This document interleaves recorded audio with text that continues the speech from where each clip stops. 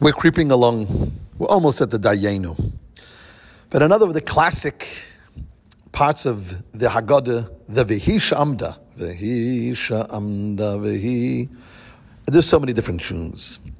But this is a proclamation, and this is what stood by our ancestors. And it talks about the fact that we've been threatened. We've had challenges of extermination and eradication and assimilation throughout the ages. It hasn't been easy. Vehi Sha'amda, this is what stood by us. What is it that stood by us, you may ask? And in fact, that's quite a good conversational piece on the evening of Pesach. And this is what stood by us. What is it? Now, of course, on a general basis, you could say it's the promise that Hashem gave to the Jewish people to make them into a great nation, so that despite all of the persecution, despite all the challenges, we're here to tell this tale. That would be the way, on a simple basis, one could explain it.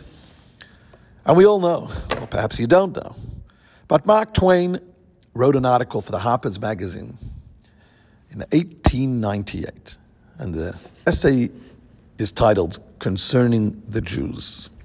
I just want to read the end of that essay, in which he says, other peoples have sprung up and held their torch high for a time, but it burned out, and they sit in twilight now, or have totally vanished.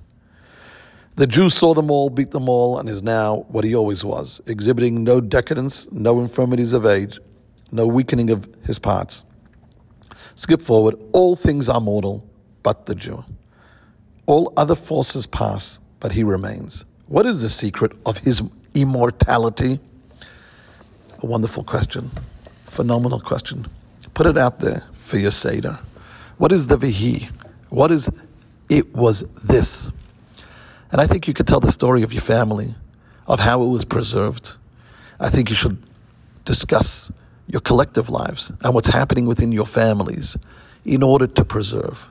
Because this Vehi, this is asked in every generation, and not only in every generation, it should be asked every year at the Seder, and not just every year. It should be asked every single Shabbat, and perhaps it should be asked every single day. What is it that ensures that we retain who we are, that we build on what we've received, and that we prepare this world and make this world a better place? The divine gift and the divine role of the Jew.